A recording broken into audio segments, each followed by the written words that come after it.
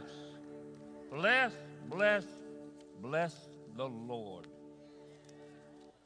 Somebody jump to your feet and what we used to call them popcorn testimonies. In other words, you don't take the whole service, you just tell what happened to you. Praise God. Who's got a testimony today? I know God's been doing. What you got, Ron? Come up here. Phyllis, you got a microphone?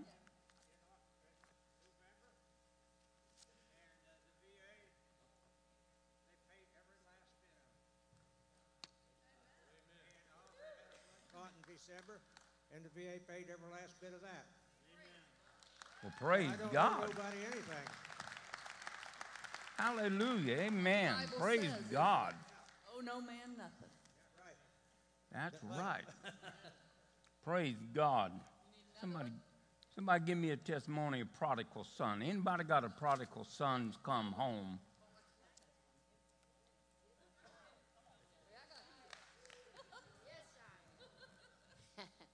Yes, well, Friday, I went to work, and it was all nothing but ice.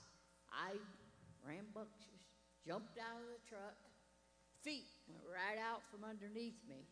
I fell down, and I hit right here, the back of in my neck on the running board, and I thought, oh, my Lord, did I break my neck? Lord, and I turned my head. I got up. I said, no, I'm fine. But I give God all the honor, the glory, and the praise. Man, because He always is faithful, and He has always looked out for me. Yes. Praise His holy, holy name. Hallelujah. Amen. Praise God. That's a good testimony.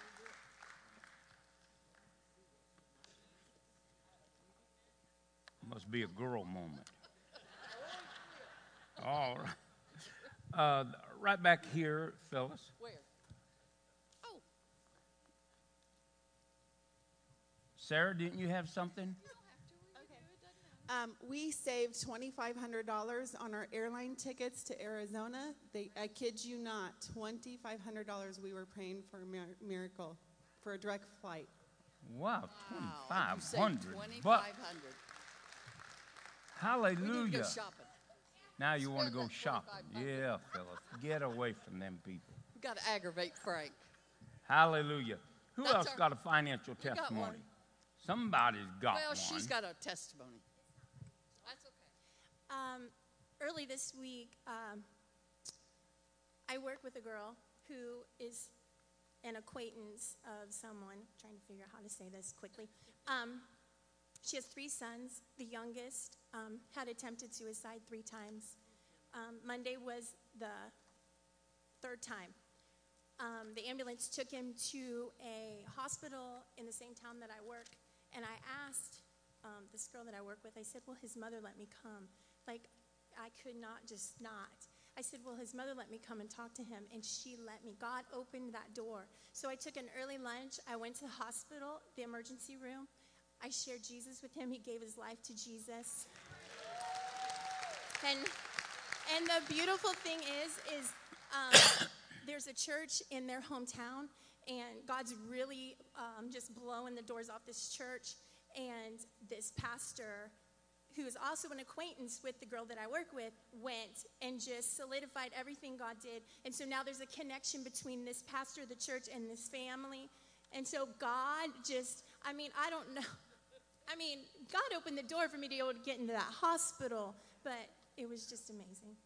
Praise Amen. God. That is a great testimony. Hallelujah. Somebody else. As you know, Karen had a surgery on her foot, and the hospital bill was, of course, enormous. But we received a letter day before yesterday that said we are eligible for a huge discount in our payment. Wow, praise That is God. wonderful. Hallelujah. Well, what, Phyllis, Where am I missing? right over here with. Oh.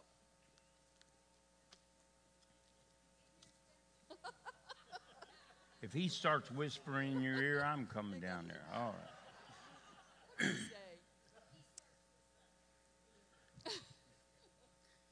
Well, about a week or so ago, I found myself in crisis. I didn't know what to do or where to turn, and I prayed tearfully to God, not only asking for forgiveness, but singing his praises. But in the end, I asked him to put someone in my path to let me know I was going to be okay. The very next day, I wasn't much better, but I walked up to a total stranger, and I asked him if he believed in God.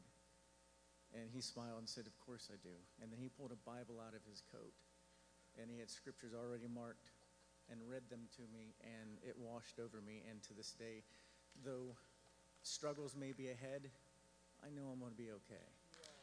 Amen. Wow. Praise God. Hallelujah. I love good testimonies. Praise the Lord. I do too. Hallelujah. Lifts up your faith. Because if they'll do it for them, God will do it for us.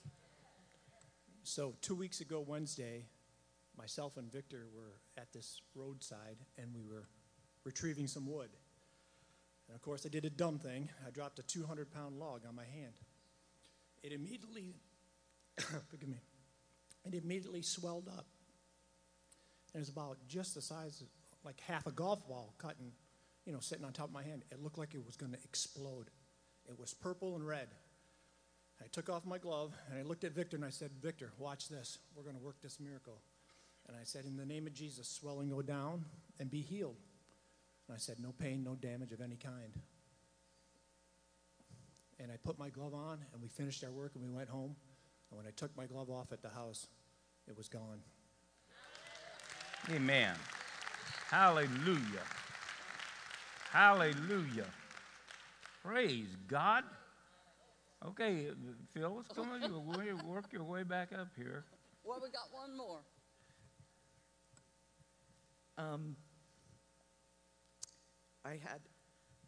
This is about babies, and I'm a grandma, so I'll probably act stupid right now, but a couple months ago, my daughter, she had a baby, and let's see, the umbilical cord, she only had 2 vessels instead of 3, so the doctor was kind of watching her. And she went to the doctor on Tuesday, and she went on Wednesday, and I think he was a little peeved at her because he's like, "You're fine." She happened to have an ultrasound on Friday. The baby's cord was running out of juice. The baby's cord was dropping, but he was delivered, right, that emergency C-section, and he's gorgeous. And that was God's grace. He just happened to have an ultrasound that day and then I just had another grandbaby last week, and kind of in that vein, I mean, the doctor was watching her like, "Something's not right with you." So I had another daughter have a baby by emergency C-section last week, and she's beautiful. He's so good. He's God so good. Yes, he is. Yes, he is.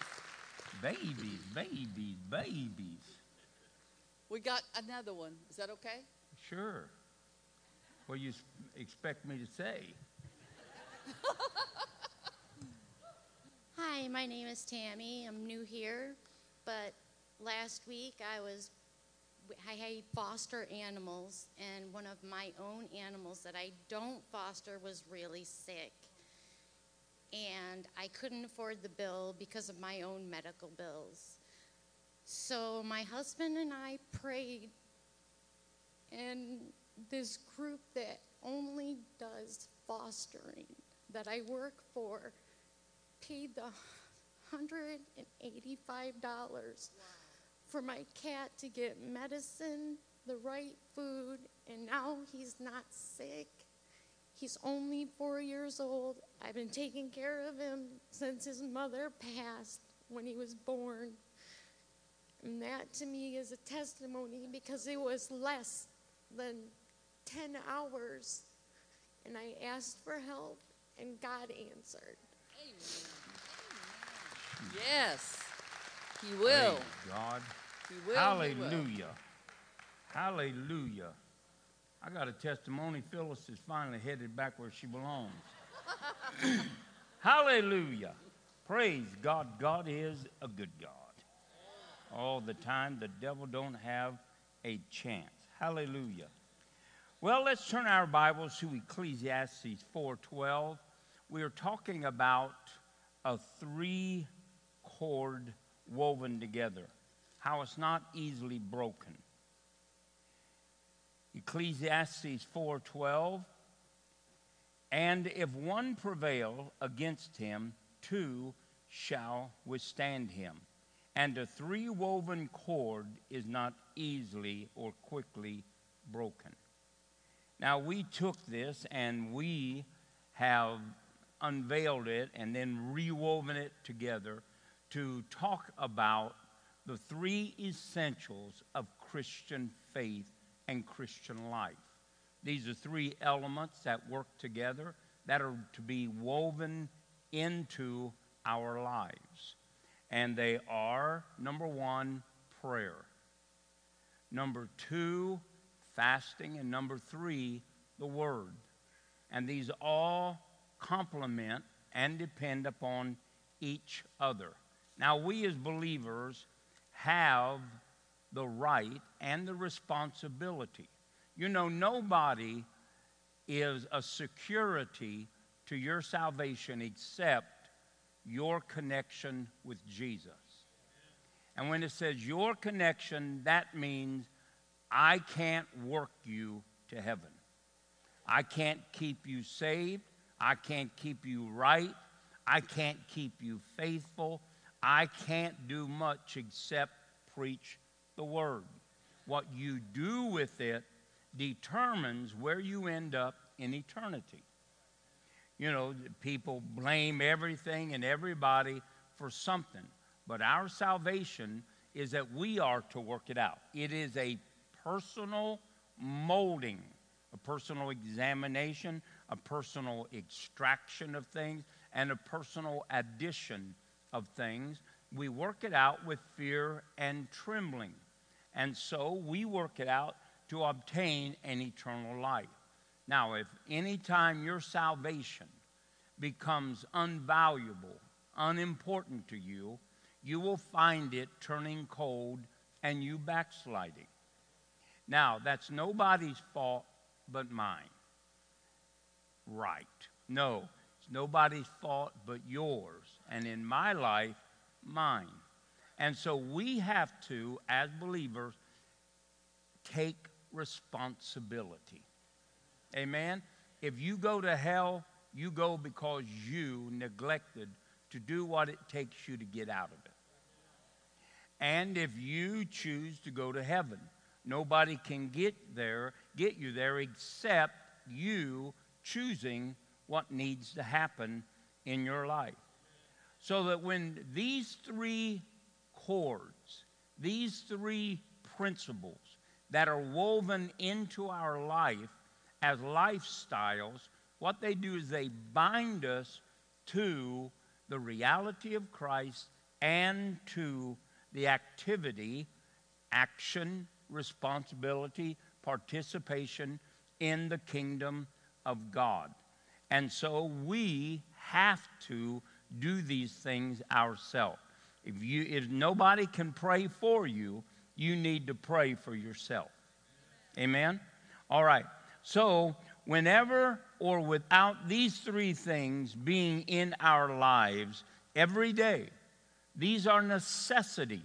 Just like breathing is a necessity. Moving is a necessity. Eating is a necessity. When these things are in our life, if they don't drift away, we will grow. But if they do drift away, one day we will fade in to the past memories of other Christians. Unbelievers do not have the means or the ability to stay connected to God without Christ.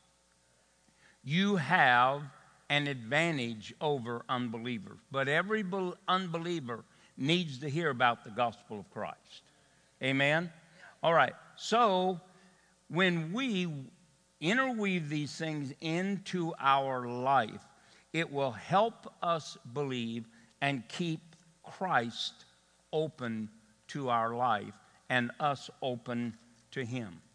So let's pray a prayer that I think that everybody needs to pray. It's found in Ephesians, the first chapter, and verse 17 or 18. And it's something that Paul prayed for other people. Now remember what prayer does. Prayer does something that the Word of God won't. The prayer that Paul prayed for the church apprehends grace.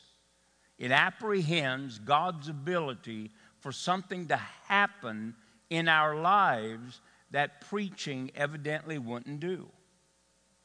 And so Paul prays this prayer. And it says, I pray that in verse 17, I pray that the God of our Lord Jesus Christ, the Father of glory, may give unto you the spirit of wisdom and revelation in the knowledge of him, the eyes of your understanding being enlightened, that you may know what is the hope of his calling, and what the riches of the glory of his inheritance is in you, a saint, and what is the exceeding greatness of his power towards us who believe, according to the working of his mighty power, which he wrought in Christ when he raised him from the dead and set him at his own right hand in heavenly places, far above all principalities and powers and might and dominion, and every name that is named, not only in this world, but also in that which is to come. And he hath put all things under his feet, and gave him to be the head of all things to the church, which is his body, the fullness of him that filleth all in all. Now we want the eyes of our understanding opened, so that we don't just look at the Bible as a surface book. It's not just a catalog of promises. It is God himself. And as we fellowship, give ourselves to the Scriptures, spend time with the Bible, we are spending time with God himself. So I want to talk to you today, maybe next week also, about fasting. Oh my word, you mean doing what? I'm not talking about intermediate fasting for you to lose weight. I'm talking about you abstaining from food, sometimes water, and pleasures for spiritual purposes. This is a voluntary withdrawal from the affairs of life that minister to this tabernacle, so that we can become stronger, more rooted, and more fortified in the things of the kingdom of God. Now it tells us in 1 Corinthians 7, 1 down through 3, that we as Christians are not to defraud our spouses. In other words, nobody should lie about having a headache when it's time to go to bed together. Nobody should defraud their spouse of sexual fulfillment unless it is for the cause of fasting, lest the devil would get an advantage over your spouse. You don't want to do that. In other words, you are a primary protector of your spouse and what controls him or her, even in their thought life. The second thing we discover is that in Esther is called by Mordecai and says, Esther, the whole Jewish nation is going to be annihilated. There is a man named Haman that has come up with a plan. Of course, we know Haman represents the devil, but he comes up with a plan, and he really deceives and twists the king, and the king makes a decree that every Jew is going to be annihilated. Well, Haman did not know that God had snuck a little slave girl in called Esther. Mordecai calls to Esther and says, Esther, this is what's going to happen to your nation. if you don't do something, raise your voice, then the nation of Israel is going to die.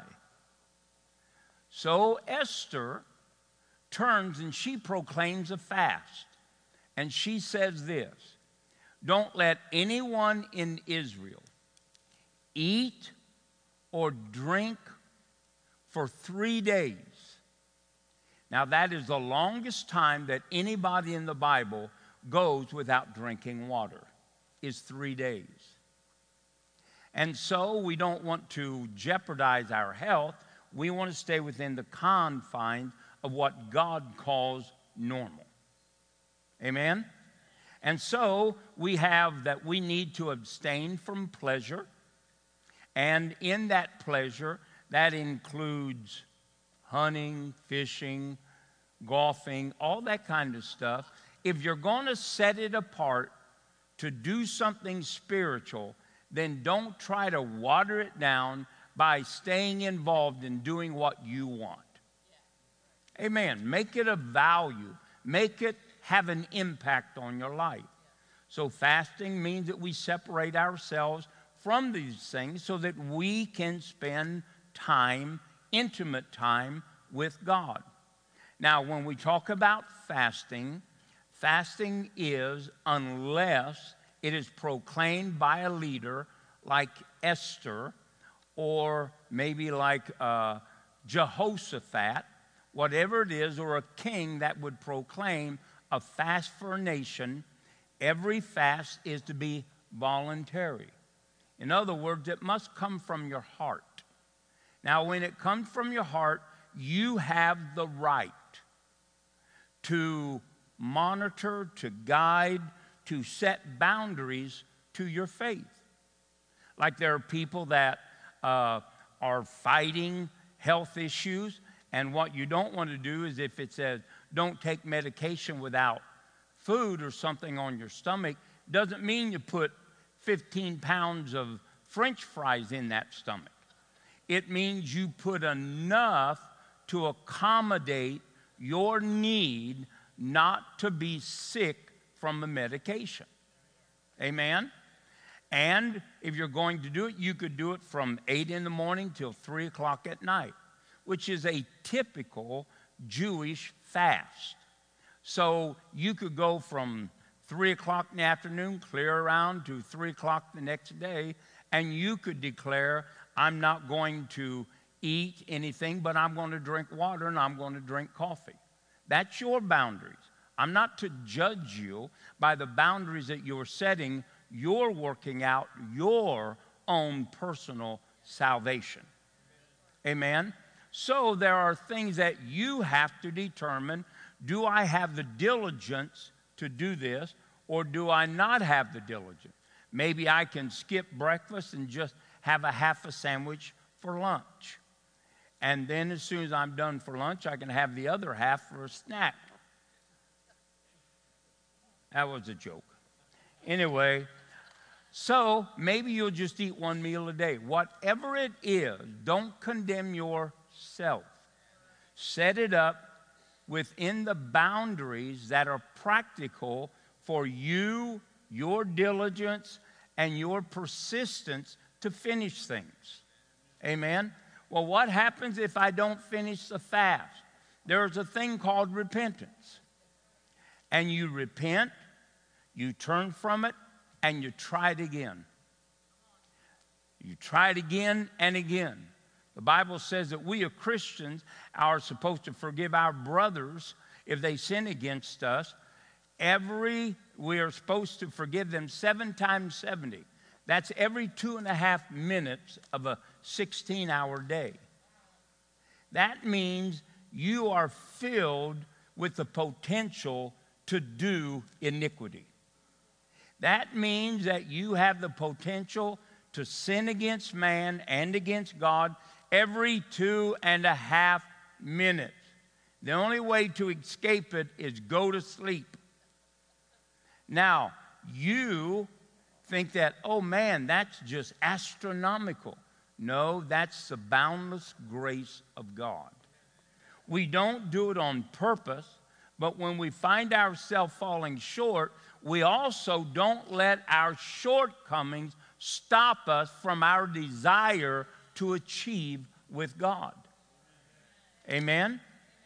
All right, so God knows that you're going to make mistakes, and He provided repentance for every believer. And so if you make a mistake, don't just throw up your hand and say, well, I just can't do it. No, you pick yourself up and you do it again. Instead of going for 4 hours, you go for 3. Whatever you have to do to start. And as you get started, you will see that God will do something on your life. Amen? So we want to make sure that we follow guidelines of wisdom, guidelines of counsel, because Phyllis and I are aware of people that have died on a fast. That is not a reason for you not to fast. They did it totally out of the boundaries of Scripture. But people do those things, so, many things about God gets a bad name just because somebody was foolish. Amen? Now, the Word of God is filled with different ways to use our faith. Different ways to use our faith. If you wanted to move a mountain, you wouldn't sow a financial seed. What would you do? Jesus said you would say to the mountain. Now, that's how you move mountains. You speak to them, you believe that what you say came to pass, and it will come to pass. And then when it comes to the area of, I want an increase in finances, or I need a financial breakthrough, or whatever it might be, that's where the Bible says, 2 Corinthians 9:10, that you take the seed that God puts into your hand and you sow that seed. And then God multiplies that seed so that you, having all sufficiency to all things, will be able to abound unto the work of God. See, there is a way to increase your finances. You don't have to have a better job. You don't have to beg for a raise. You don't have to sell things. What you need to do is be a sower. Listen, limitation and poverty are not a part of God's plan for your life. But if you don't do what the Bible says, then you realize that God's plan will never come to pass. Now, I've said this 1,000 times, maybe 1,000,000 times.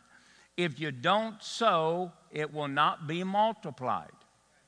Start sowing seeds if you want to be beyond where you are today.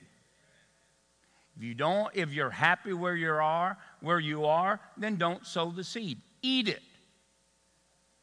I have a little book that I wrote, Don't Eat Your Leaves. And you need to get that, and it will teach you about the principles of giving and receiving. Now, if you want more finances, want a greater harvest, you want your cows to start having twins, if you want your chickens to start laying 3 eggs instead of 1 egg a day. Now, see, I preach this in third world countries because they don't need a Cadillac. They don't need a 3-piece suit. They need their goats to get busy and start having babies. That's what they need. But if you will start doing it, you will see God bring increase. We have a goat farm that we're a part of in Kenya. It has become the goat farm example of Kenya. They send people out from the university to look at the goat farm. We started it as a seed, but now the goats are producing, and now we're taking these goat herds, giving them a male and a female, telling them don't eat it for supper, and they're beginning to create their own goat herds so that they can begin to prosper in their nation. And there have been times where we've had crusades and we've started 100 new businesses in the area. See, you start seeding people, they will start multiplying. So we see that there are different ways of using our faith.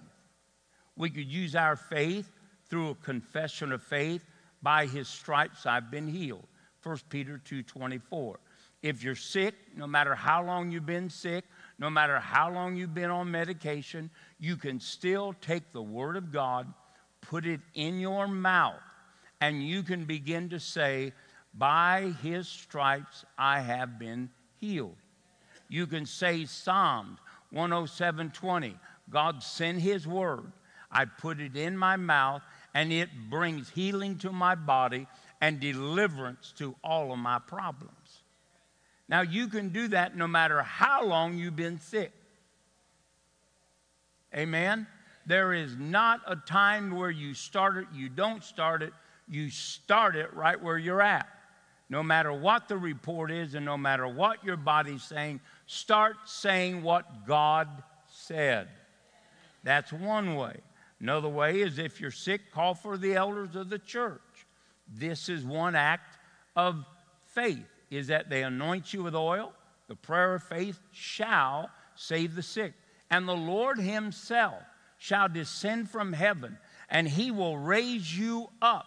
And if you've committed any sins, he will forgive them. Now, so we see that there are different ways of using your faith. Well, you wouldn't use one way. You wouldn't lay hands on your cornfield. You might speak to your cornfield, but you wouldn't go out and lay hands on every ear and ask God to increase it. But you could speak to it and release increase. Amen? But then when it comes to fasting, this is a pre-designed act of faith that does certain things. Now, you can't really use fasting in a sense that we would say for increase. You might say, well, why not? Because you've been given seed.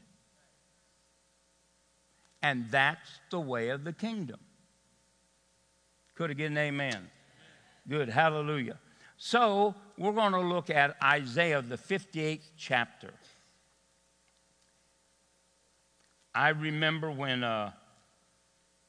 25 years ago when God called me to step into the miraculous. I used to, when I first got saved, I fasted every other day. And that's when Phyllis and I were first married, and she couldn't cook. It wasn't any real stretch of faith to do so. And but I fasted every other day. And but I got away from that, and then later God spoke to me, and I began to study the life of Jesus about fasting. And I would see miracles every once in a while and so forth, but really to see 100% miracles, I never saw that. And so I started fasting and praying for 18 months. Many of you remember when I went on that journey to discover God, and in a way I had never known him before. And for 18 months, I joined my prayer partner at that time, Calvin Schneider. Calvin would meet me every morning, 5:30, and we would pray, and we would go up to like 7:30, 8 o'clock, then he would leave for work, and I would continue to 11 o'clock. Then when I came out of my office, I had a 9 by 12 little room that I walked and prayed in. I would come out of that room, spend an hour or so with my staff, then I would go home. Say, well, you go home so early? Yeah, you get up 5 o'clock in the morning and have to fix your own coffee and all that kind of stuff. Then come in. It's tiring, praise God. And anyway, I did that for 18 months. I didn't know how long I was going to have to do it because success is what I was after. And success is not what I had. And I did that. I lost about 45 pounds. Phyllis told me I looked like an Ethiopian, whatever that means. And anyway, my pants were falling off and all that kind of stuff. I didn't have a six-pack. I just had a rib pack. And anyway, after these 18 months, I turned to walk out of my office, and Jesus came walking through the wall. He came through my bookshelves. And he came and he said, I'm here to position you in the realm of miracles. Now you might say, well, you know, God doesn't do that. Well, this is not your story. And you haven't seen almost 5 million people come to Jesus Christ. You haven't seen 3 people verified, raised from the dead. You haven't seen untold demons come out of people. We've had so many blind eyes, you couldn't count them on everybody's toes in here. Cripples, disease, tumors as big as basketballs. I can't even tell you everything that I've seen. But Eric used to travel with a great man of God, worked with, Benny Hinn and so forth. He one day told me, he said, I've never seen so many miracles in my life. He said, I'm telling you, wherever we go, they happen. And they do. Absolutely, they happen. And but Jesus came through that wall, and he said to me, I'm setting you into the realm of the miraculous. See, there are certain realms of the kingdom of God that are protected by principalities, powers, spiritual rulers, and people and spirits that have dominion over certain areas. That comes into play in Mark, the 10th chapter, where it says that Jesus said, you can have 100-fold in this world and in the world to come. But realize you'll never get it without persecutions, because there are spirits that protect or govern the activity of people's faith in the area of prosperity. See, the church needs money, but if the world controls it, it'll control much of what the church can do. Amen? People say, well, the gospel is free. You're absolutely right. But the car you drive in and the airplane you take takes gas, and you got to pay for the gas. Amen? And so these spiritual powers in the area of finances will persecute you. They'll wear you out. They'll wear you down. They'll cause needs to come up where there weren't any needs. And do all kinds of stuff to wear you down so that you will relinquish your pursuit of the 100-fold. Now, Jesus didn't lie, but he told you the truth. We just didn't hear the whole truth. And so, when I'm fasting, I come out of it, and Jesus tells me I'm setting you into the realm of miracles. So, immediately, I understand what Jesus is saying. So, I hadn't preached out of the church for 18 months. I'd canceled all my meetings and so forth. And then, at that time, I knew that it was time for me to start preaching. And I went to a church, and I preached to that church, and I said, God is bringing you out of this denomination. 6 months later, that man leaves the denomination, builds a church, and has a great, thriving church over around Bucyrus, and God blessed him and increased his whole congregation. The next thing I did, I went to the Philippines. I'd never been to the Philippines, but I did like the food at the Philippines. I did like the people. And I went there and I rented this field that would hold 50,000 people. Opening night, I had 2,000. That means it looks like a Bible study. I preached that night 20 minutes. And then I prayed for the sick. I always pray for the sick before I give an altar call. And I prayed for the sick. And they started coming. Hundreds of them. I mean, I had a line like 45 minutes long. The blind, the deaf, people carried on cots, jumped up off the cots, and they got healed. It was so wonderful. The next night it got so radical, they almost pushed me off the edge of the platform, trying to get up to give their testimony. But this night, at the end of the testimony, I gave an altar call. And out of that 2,000 people, every hand went up. When I saw it, I started weeping like a baby. And the Lord spoke to me on the edge of that platform. He said, son, you and I can do this any place in the world. And I've taken God at his word.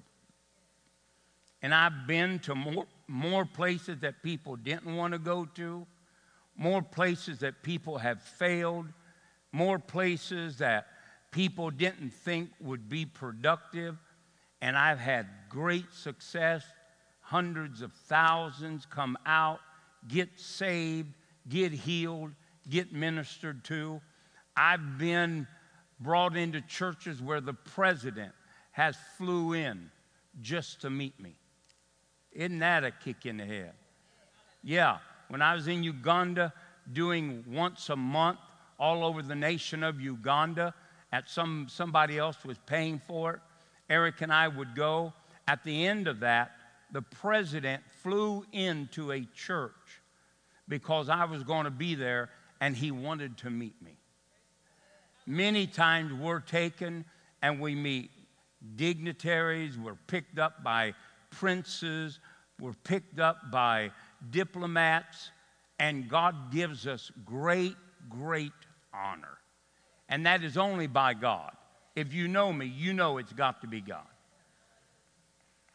And anyway, after that, I started ministering and going. In fact, before I hired Eric, I would just go to a country.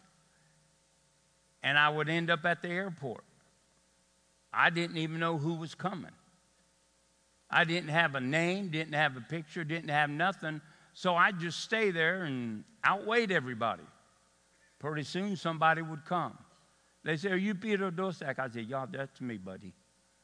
I'd get in and I'd go with them.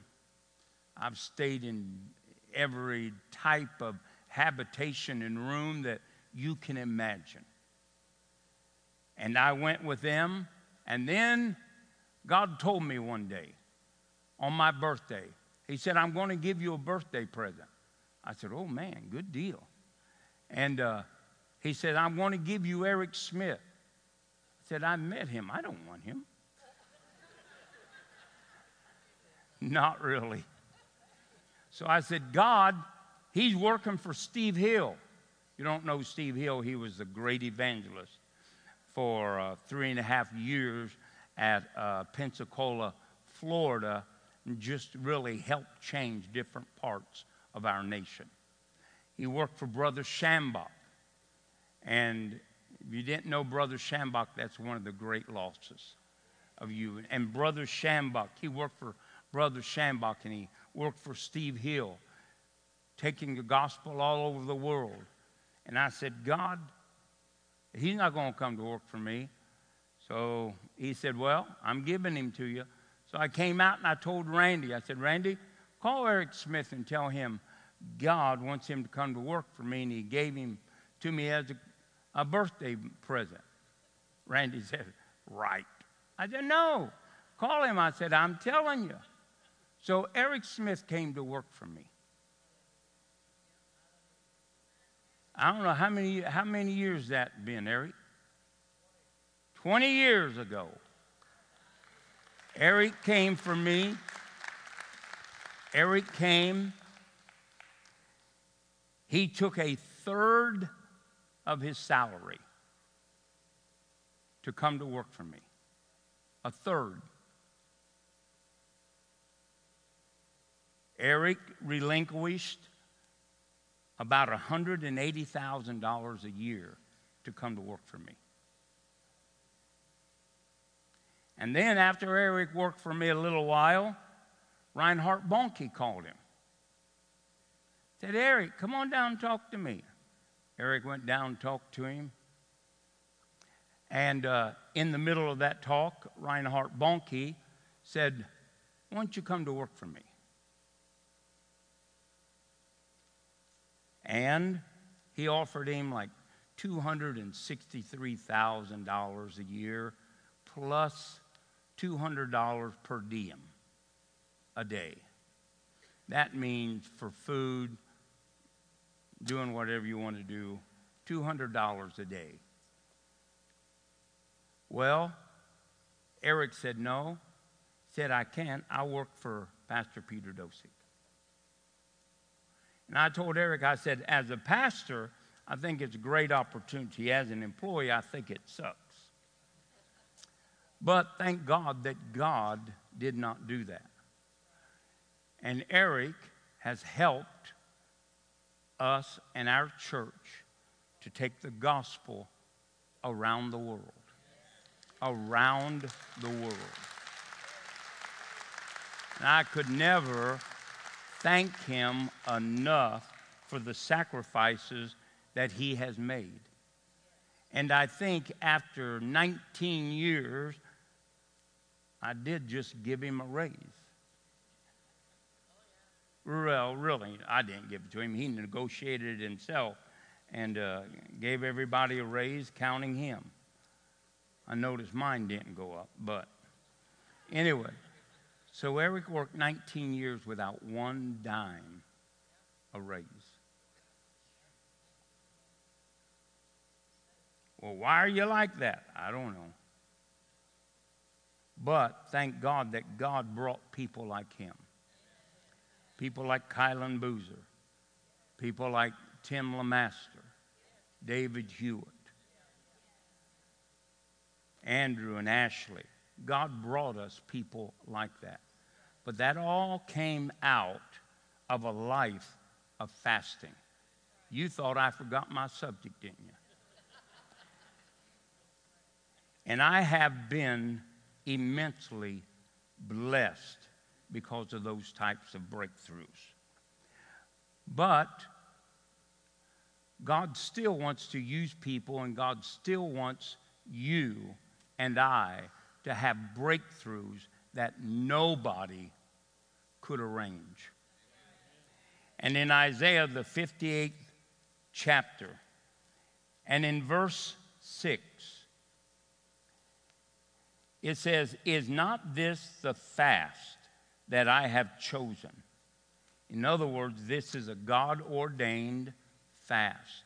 It is defined by God, and it tells us what will happen. So as we look at the Old Testament and the New Testament, what we can do is break these scriptures open and discover how people got breakthroughs, got free, broke free from addictions and bondages and so forth, and how they recovered their families, their wealth, their health. And so that we can look at the old and the new, and we can bring it together, and we can see what we are supposed to do with fasting. And it says, is not this the fast that I have chosen to loose? Now watch what it says. This is a fast that I have chosen, and this is what I've chosen it to do. To loose the bands of wickedness. People have wickedness. Sometimes wickedness is interwoven deep in our being, and it's hid in the heart of people. David said, God, cleanse me from all hidden sins. God, if there is any iniquity in me, God, find it. And sometimes these hooks or strongholds of wickedness constantly abort righteousness and holiness. There can be lots of things that will induce it. It may be the lust of other things. It may be the lust of women. But these wickednesses get on the inside of us. And sometimes they're more or deeper rooted than what just our faith can get us free from. But God has given us a way to use faith to break free, that you and I can live holy lives in our minds, in our spirits, in our lifestyles, in our workplaces, and nothing could ever abort us or break that shield of righteousness. And sometimes we have to use things that are bigger or that we're not aware of or that we're not accustomed to, like fasting. But God shows it to us so that we can use it.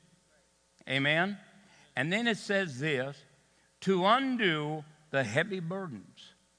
Heavy burdens. Have you ever met people that are weighted down by problems? You know, sometimes I talk to people and I think, you know, the old song, what is that song? If there was no bad luck, I'd have no luck at all, or something like that. Anyway, there are people that live under stressful burdens. It seems like their whole life is a problem. It's because they don't deal with them. They keep sweeping them under the rug. Their children get accustomed to it.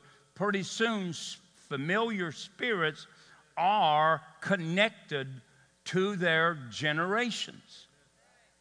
You can't keep doing something all the time and not expect spirits not to use that for a place of abiding.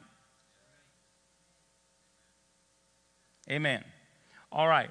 And then the third thing that it says to do, and it lets the oppressed go free. This has to do with deep-seated generational illnesses. Illnesses. The oppressed means the work of the enemy. We know that Jesus came and healed all those that were oppressed of the enemy.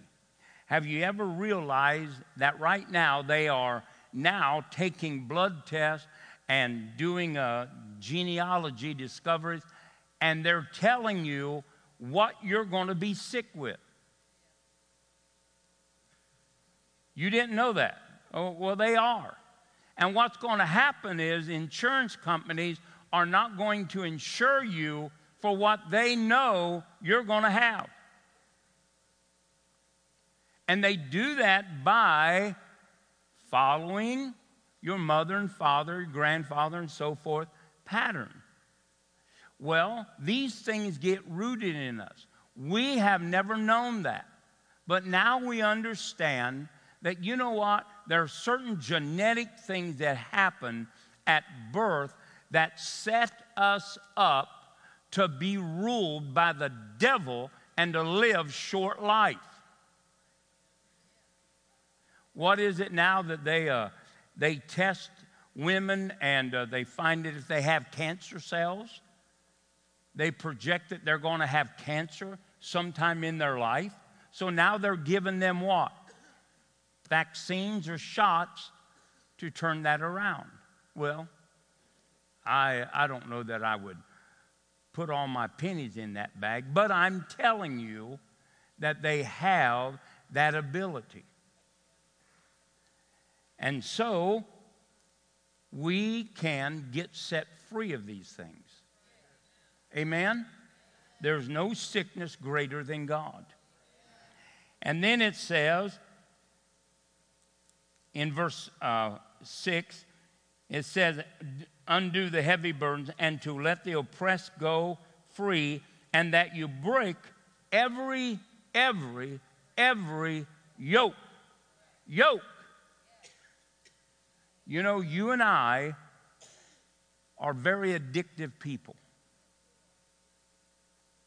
If you start eating popcorn 3 nights in a row, you're going to be eating popcorn just about every night that you can remember. You start stopping at a donut shop on the way to work. Oh, I'll just do that this once. I'll meet you there tomorrow. Yes, these things are true. Addicted to coffee, and then addicted to cappuccinos. You know, the hillbilly kind. You know, that puts 12 pounds on you in a month. Those things are addictive natures that become yokes on men's lives. We get addicted to television programs. We get addicted to certain people. Have you ever heard that, you know, a woman married to an alcoholic could divorce an alcoholic and marry another one? It's like we're addicted to certain treatment. We need to break ourselves free of that. Amen? Hallelujah. Like Phyllis, she's always addicted to standing in the shadow of a good-looking man. Now, I would tell you that was me, but since I'm not that tall, you know that she couldn't. She'd have to stoop in my shadow. So I know she'd run around with somebody taller than I am. Sure, Phyllis. Hallelujah. We must remember that there are different ways to use our faith. And you and I must pursue the way that God tells us to pursue things in order to be victorious. Don't try to use one way of faith when that's not what God gave it to you for. Use it the way that God wants you to, so that you can overcome, you can pursue, you can overtake, and you can see it all come back to you. And so, we as Christians are commanded to fast, and we are going to fast. But we have to engage that type of faith. If we don't, it will just lie there. We will have the answer, but we'll never see it. So let's use our faith. Start where you're at. If you've never fasted a full day, then fast a half a day. Then start enlarging it. Start exercising your faith. Do it once a week. Do it twice a week. Whatever it might be. But if you don't do anything, you'll be bound with the bondages that you're bound by now. So we're going to discover this maybe 2 or 3 weeks, but either way, you're going to learn how to fast. And you're going to assault the kingdom of darkness. You're going to bring out the captives. You're going to break through into new dimensions of anointing and power. You're going to see victories. You're going to see doors open, doors close. You're going to see the blessing of God come upon you, because only fasting can do certain things. Amen? Praise God. Let's stand to our feet. Hallelujah. I wouldn't ever want to perceive that everybody was ready to go to heaven. That's why I want to give you an opportunity today to receive Jesus Christ as your personal Savior. If you've never received Jesus Christ as your personal Savior, your sins are still separating you from God. Now, it's not God's desire that that happened. His desire is what you've seen take place on the cross.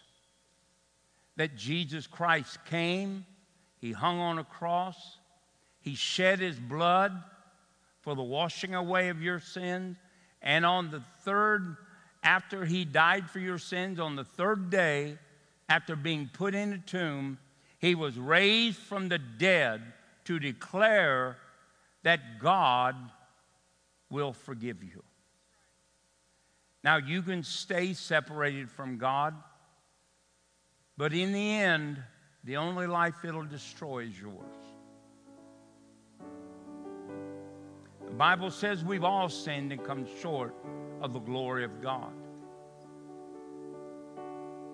And I'm so happy that one day I got to hear somebody ask me, would you like to receive Jesus as your personal Savior? That day changed my life, as it's here to change your life. Christianity is not hard. You just have to keep at it. It's not a requirement to be perfect. It's just a requirement to be faithful. So if you're here today and you don't know Jesus Christ as your personal Savior, maybe you once knew God and you just drifted away. Maybe one of the cords in your life got broken. But if you're here today and you're not ready to meet God, I can tell you emphatically that His coming is on the horizons of the time of man. And it will come quickly. Millions will be filled with fear and agony, defeat, facing an eternal hell. But thank God that the gospel is going out and that opportunity is being given. Now, if you're here today and you say, Pastor, I'd like to receive Jesus Christ as my personal Savior. If that's you, I want you to simply lift your hand up in the air and say, Pastor, I want to receive Jesus Christ. I want to have eternal life. I want sin removed between me and God. I want things right. I want eternal life. Is there anybody? Let me know if somebody's got their hand up.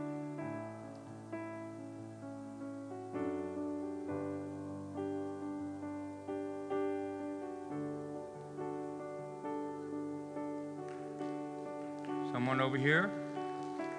Come on, if that's you, got your hand raised up? All right. Let's everybody pray this prayer with me. Say, Heavenly Father, I believe that Jesus is your only begotten Son. And I believe that He died for my sins. And on the third day, God, you by your faith raised Him from the dead. I now by faith declare that He is Lord of my life. As He has died for me, I will now live for Him. In Jesus' name, amen and amen. Praise God. Now, if you prayed that prayer, I'm going to be right up here. Would you please come up and tell me that you received Christ as your personal Savior? Praise the Lord. God is a good God. Amen. Hallelujah. Now, Father, I pronounce blessing upon every family that is here. Increase upon every business, God. Wisdom, God, in places of darkness.